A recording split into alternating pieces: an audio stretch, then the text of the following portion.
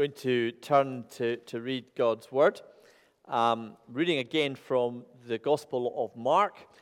We started last week just reading at the start of it, at the beginning of the Gospel, which seemed an apt place to begin a new year. And I thought we might just follow through the Gospel of Mark right up until we get to Easter. It's the shortest of the Gospels. It's only 16 chapters. And what I would really encourage folk to do, whatever other Bible study you're doing, or maybe you've got out of the way of it, to try to read the Gospel of Mark. You can read it in about an hour or a couple of hours easily, but that we might get familiar with one of these Gospels. It's a Gospel that's just full of little stories about Jesus. And so let's begin reading at Mark chapter 1, verse 14. Let's hear God's word for us. After John was put in prison, Jesus went into Galilee proclaiming the good news of God. "The time has come," he said. "The kingdom of God has come near. Repent and believe the good news." As Jesus walked beside the Sea of Galilee, he saw Simon and his brother Andrew casting a net into the lake, for they were fishermen. "Come, follow me," Jesus said, "and I will send you out to fish for people." And at once they left their nets and followed him. When he got a little further, he saw James, son of Zebedee, and his brother John in a boat preparing their nets. Without delay, he called them, and they left their father in the boat with the hired men and followed him. They went to Capernaum. And when the Sabbath came, Jesus went into the synagogue and began to teach. The people were amazed at his teaching because he taught them as one who had authority, not as the teachers of the law. Just then a man in their synagogue who was possessed by an impure spirit cried out, "What do you want with us, Jesus of Nazareth? Have you come to destroy us? I know who you are, the Holy One of God." "Be quiet," said Jesus sternly. "Come out of him." And the impure spirit shook the man violently and came out with a shriek. The people were so amazed that they asked each other, "What is this? A new teaching, and with authority. He even gives orders to impure spirits, and they obey him." And news about him spread quickly over the whole region of Galilee. As soon as they left the synagogue, they went with James and John to the home of Simon and Andrew. Simon's mother-in-law was in bed with a fever, and they immediately told Jesus about her. So he went to her, took her hand, and helped her up. The fever left her, and she began to wait on them. That evening, after sunset, the people brought to Jesus all the sick and the demon-possessed. The whole town gathered at the door. And Jesus healed many who had various diseases. He also drove out many demons, but he would not let the demons speak, because they knew who he was. Very early in the morning, when it was still dark, Jesus got up, left the house, and went off to a solitary place where he prayed. Simon and his companions went to look for him, and when they found him, they explained, "Everyone is looking for you." Jesus replied, "Let us go somewhere else to the nearby villages so I can preach there also. That is why I have come." So he traveled through Galilee, preaching in their synagogues and driving out demons. Amen. And thanks be to God for his word. Let's pray. Father, we read these stories of your Son touching lives then, and we pray that as we read them and consider them, that we would find him touching our lives now. We pray that this time might be fruitful for us, not because clever words are spoken, but because your presence ministers to us where we are. In Jesus' name, amen. I don't know if you were watching much television over the festive period, but we sat down to watch the ITV drama Mr. Bates versus the Post Office. picture. Oh, no, it's my fault. I haven't moved it on. If you haven't seen it, I would recommend it. You'll find it on ITV or the repeat programs. It's one of those things, if you haven't seen it, you'll certainly have been hearing about it. It's a story of falsely accused sub-postmasters. But more than that, it's a story about an injustice that's actually been known about for over a decade.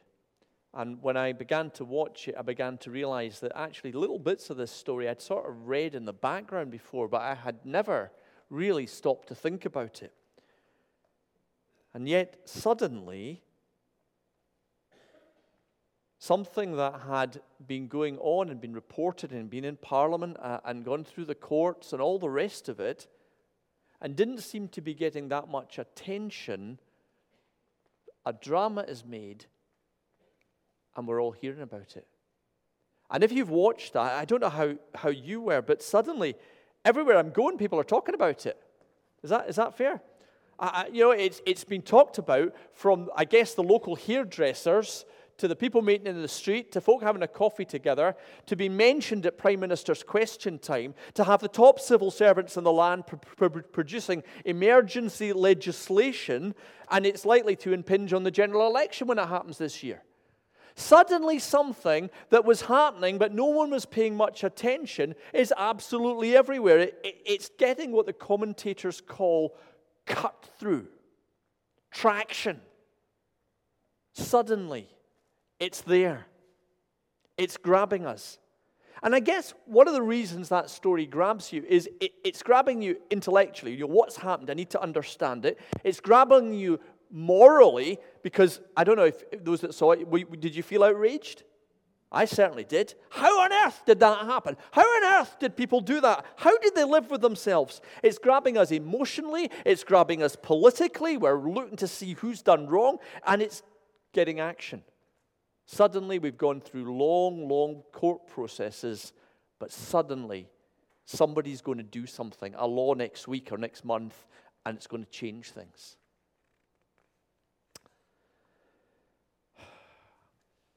We're looking at the Gospel of Mark. As I said, we're going to follow it between now and Easter. It's the shortest of the Gospels. It's probably written down maybe as little as 20, 30 years after the events that it's talking about. Just as that first generation of people who were really there is maybe beginning to pass and it's needed to write down. One of the traditions is that Mark was writing down Peter's memoirs. Can't be sure about that. But that idea of having to write this story down.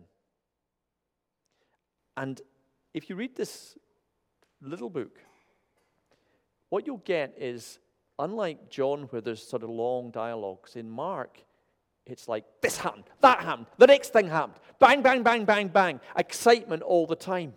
And it starts and rushes in with Jesus suddenly arriving on the scene. Now, that contrasts it with the other Gospels. If you think about it, Luke's Gospel begins 9 months before Jesus was born with the story of Mary. Starts right at the beginning of the life of Jesus. And if you go to Matthew's Gospel, you get these long genealogies that say, no. The story starts with God through the prophets. It starts with Abraham and the blessing. It starts with back in the Old Testament, and Matthew takes us back there. If you go to John, he even outdoes Matthew. He says, in the beginning was the Word, and the Word was with God, and through God everything was made. He says, I'm going to go right back to the start of creation itself. But Mark, in his shortness and his brevity, just says, look, let's just talk about Jesus, what he did. Bang. Jesus arrives, 400 years of nothing happening. Before that, years of little things happening, promises over generations. Jesus arrives, and suddenly it all starts to happen. You know, the Old Testament's 1,000 years or more if you go right back to creation. The book of Acts is decades that come after that. Mark is actually just the 3 years of Jesus' ministry. It's not even his whole life, just his ministry. And in fact, half of Mark, the second half of it, is just the last week. everything's condensed into something. That time when suddenly there was traction, when suddenly everything started to happen. And there's an excitement about it. Mark has a favorite little word, and just to give you one word of Greek to show you're getting value for money, it's a little word called euthos. And it gets translated different ways, so you'll miss it if you read the English translations. But broadly, it says, right next, suddenly, right after that. Right? It's that idea of bang, bang, it's happening. The next thing, the next thing, the next thing. And in fact, that word suddenly or immediately, you'll find it translated in different ways, happens 40 times in those 16 chapters and 10 times in the first chapter. This idea of Jesus turns up and things start to happen. Life start to change. Jesus shows up and bang, bang, bang, you better expect things.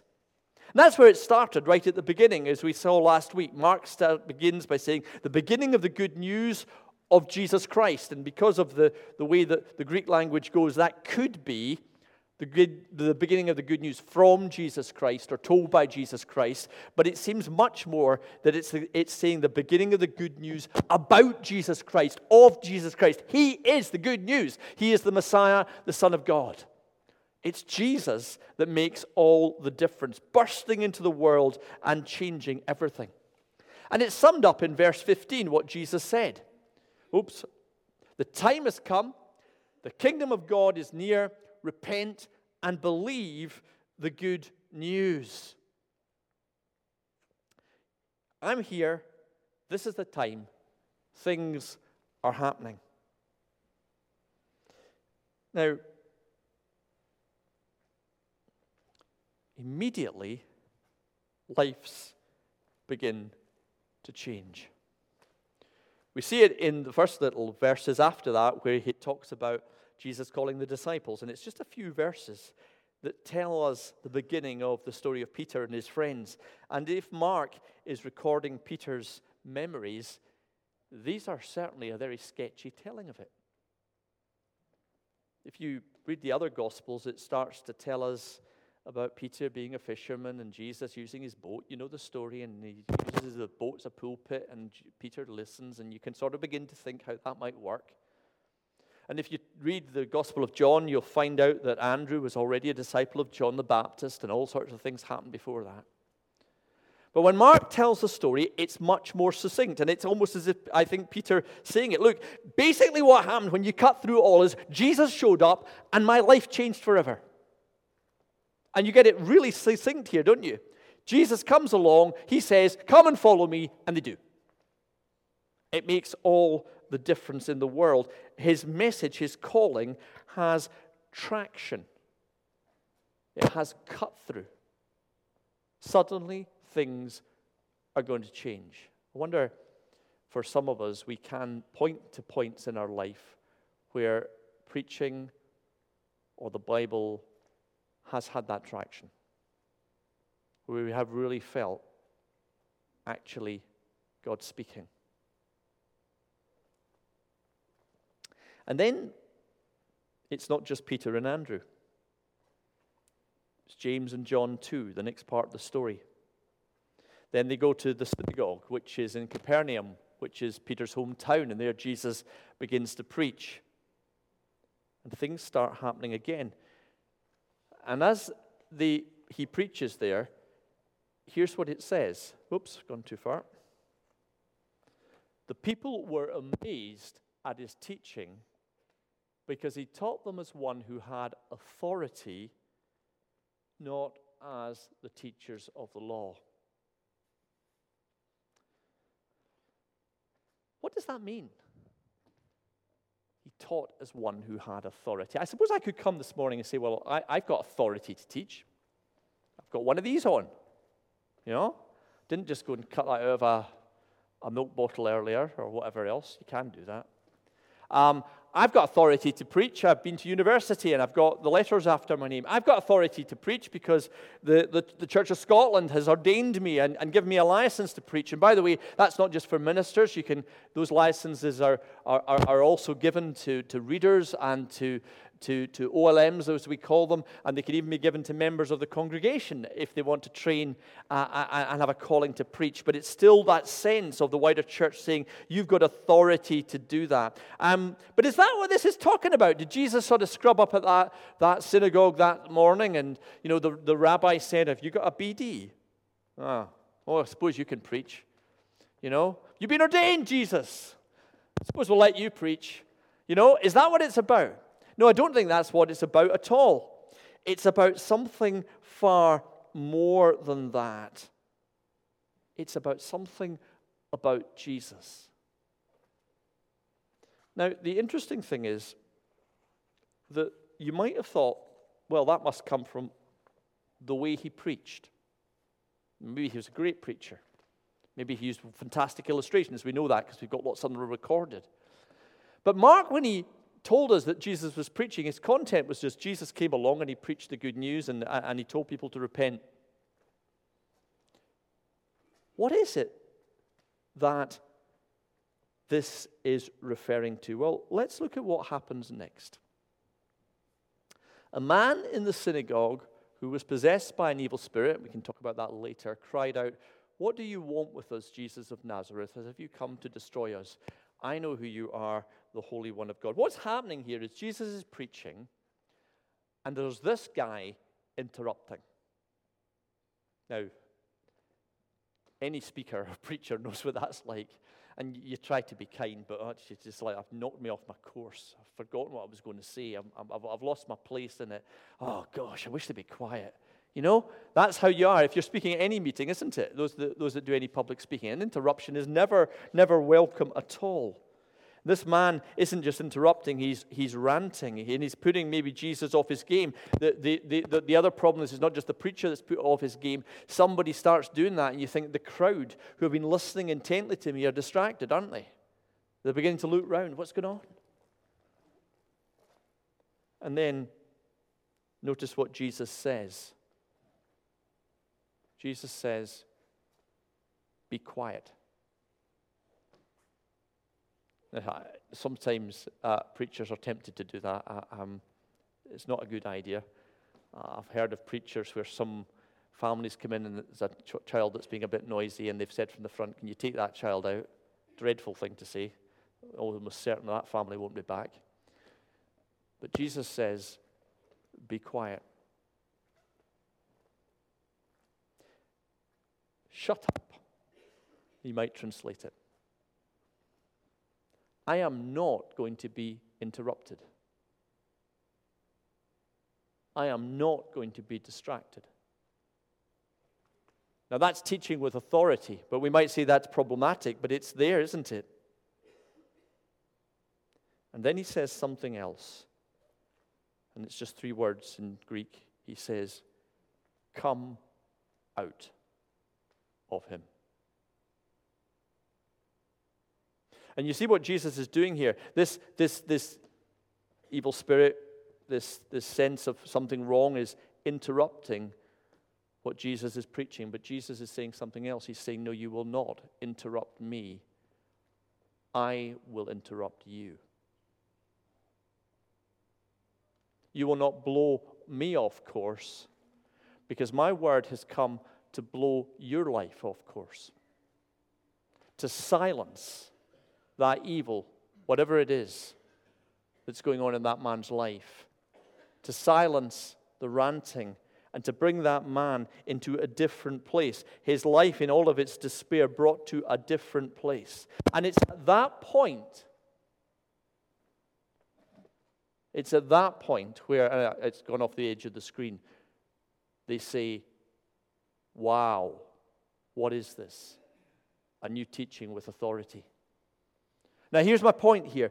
When they talked about authority, they didn't say it because of the content of what Jesus was saying, or the wonderful stories he told, or the fact he'd got some qualification, or the fact he was an amazing speaker, or the fact he was forceful, or the fact he was blunt, or any of those things. The authority that they're talking about is, gosh, this changes lives. This has the power to simply say, "That's not happening, shut up, that's happening, get out." You see what I mean? Jesus has turned up and there's traction. This man's probably heckled 1,000 rabbis before this. But when Jesus turns up, it changes things. When Jesus turns up, the Word of God that maybe had been read from the scrolls or whatever it was year on year and never really made a difference to this guy, probably he's coming to the synagogue because, you know what, when people have got problems in their life, they know, thankfully, that a church full of religious people is a place that they will find some acceptance. It's one of the reasons that quite often around churches there's quite a lot of troubled people. That's because actually, if the church is doing its job, that's a place they can come, even when they're a bit disruptive. So here's this guy come. But finally, that year, as Jesus is preaching, the preaching's caught through. This guy's life has been changed and transformed. And that's what it's all about. And that's why it comes right after Peter's story about following Jesus. Because he's saying, the same thing happened to me. This guy comes along and speaks, and just, wow! The traction, the cut through. And here's my question in this.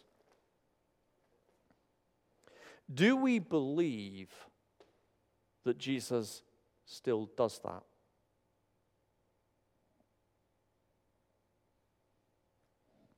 Do we believe, as we look around the folk that we care for as a church, that we encounter as a church, that we walk through in the street, that we have something to offer? Like that little episode that happened to Peter later on in the book of Acts, where he walks through and the man comes up and asks him for money. And what does Peter say? Silver and gold, I don't have it.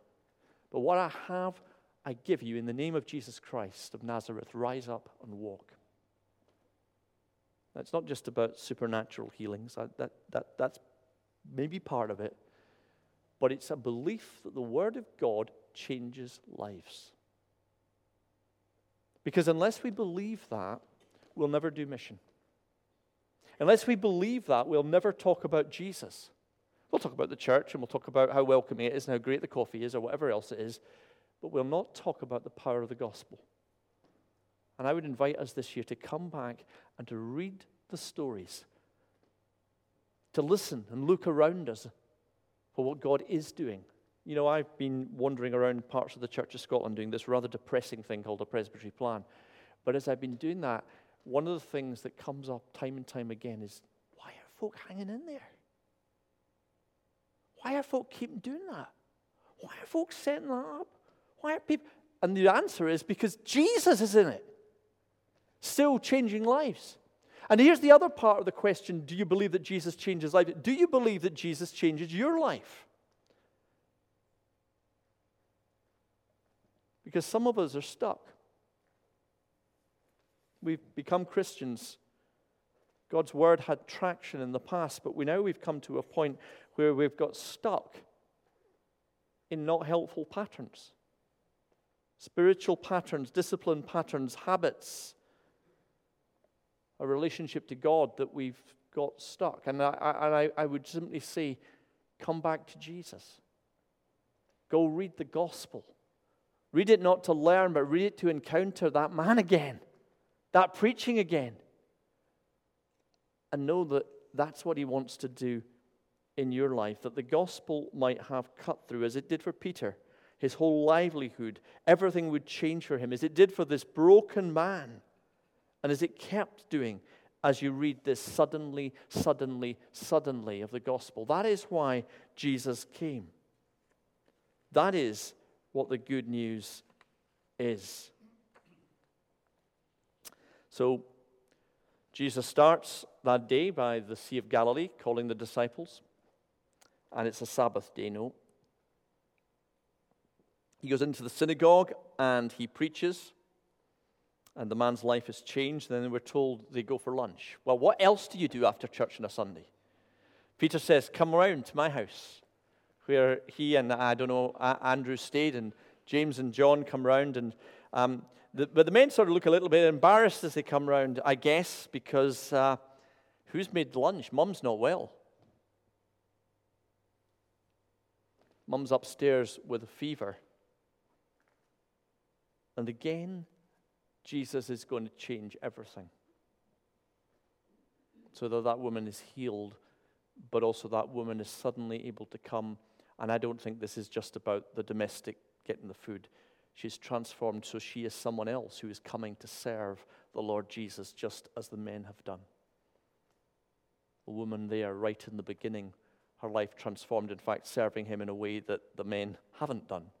And that again, we find it again and again in the Bible. It's very ordinary. By the sea, in the church service, in the house with lunch. And yet these are the places where Jesus is doing the revolutionary. You know, in churches sometimes we get bored with the ordinary. We think we should be doing something brand new and sexy and a new way of doing things. And there is a time for that. There is a time for that. Sometimes we're far too timid and we need to shake things around and we need to see God working that way. But there's also Jesus working in the ordinary patterns, the week in, the week out, the BB leaders and the discoverers and the elders going out to visit, and all the things that we do week in, week out as we serve our neighbors and our friends and all of these things. And it is God that works in that as well. But we also need this expectation that Jesus will do something new. One of the things in this gospel as Jesus arrives, it's reorganizing people's lives. The church is often too timid. We sort of want to do a risk assessment before we think about the change, don't we? And we'll need a committee. Have to have a committee. I remember that someone parodied Onward Christian Soldiers with a verse that said, "Like a mighty tortoise moves the church of God. Brothers, we are treading where we've always trod." You know, and it goes on like that. But actually, we need the expectation that when Jesus turns up, everything is up for grabs, except that lives will be changed. And it calls us not to words, but to action. The Word became flesh, says John. And Mark, in many ways, just starts by showing us the flesh of people's lives being changed. He doesn't worry too much about the words. We'll get some words in the Gospel of Mark in Jesus' teaching. John will give us a lot more. You know, one of the troubles is that sometimes the words becomes flesh and the church wants to turn them back to words again. Mere words. There was a little experiment done in Princeton University, one of the great seminaries which teaches a lot of preachers in America. And they had a class of people training to be preachers, and they told them that they were going to get a special lecture on the Bible story of the Good Samaritan from the Gospel of Luke, and afterwards they would get a test. Well, you can imagine all the students turned up for the lecture that morning, and they brought all their notebooks, and they wrote down everything, and they made sure that they were listening, and, you know, because they were going to get a test afterwards. And so they listened to the preacher, and they listened to the scholarship, and they wrote everything down so that they could have it all in their heads. And then they were told after the lecture had finished that the test was going to be at the other side of the university, and it was going to be one-on-one, so they would have to go individually to the other side of the university. And as they walked to the place that they were going to get the test, they were interrupted by a scruffy guy who stopped and asked for help. And 40% of them failed the test. Because the test wasn't words. It was whether those words changed lives, had entered our heart. That's the gospel. Let us, as we look at this, see that transformation. And that is what healing means. Yes, I believe that Jesus physically heals, and we should pray for healing. But not everyone is healed. The word that's used in the Gospels is the word for saved. And it means that God loves us, body, mind, spirit, soul, relationships, place that we're in, families, the whole lot. And Jesus enters into all of that. All of it. And that's important. We could spend an awful lot of time on what does that demon mean in Mark. Maybe we'll come back to that as we go through Mark. But actually one of the things that's important is to see this, that Mark's not focusing on what the nature of evil is. Yes, there's illness, and Mark knows that's different from what he's talking about when he talks about evil. Yes, there's sin, and we'll talk about that later. There's all sorts of different things. The important thing in the Gospel of Mark is whatever the question is, Jesus is the answer. We're not here in Mark to get an understanding of all of these things and what they mean and how we would put that today. But to know that whatever the evil is, whatever the brokenness is, whatever the illness is, whatever it is that's there in our lives, Jesus wants to meet us and transform us. The other thing to note here is that Jesus has this very, very, very, very, very busy day. Walking in the morning, calling the fishermen, into the synagogue, preaching, man transformed, into have lunch, a healing there, and then that evening there's thousands of people at the door with all their lives getting changed. And by the way, that's a Sabbath day. The day of rest. You know, sometimes ministers say, I've had a really hard Sunday. You know, look at Jesus. That's a Sabbath day.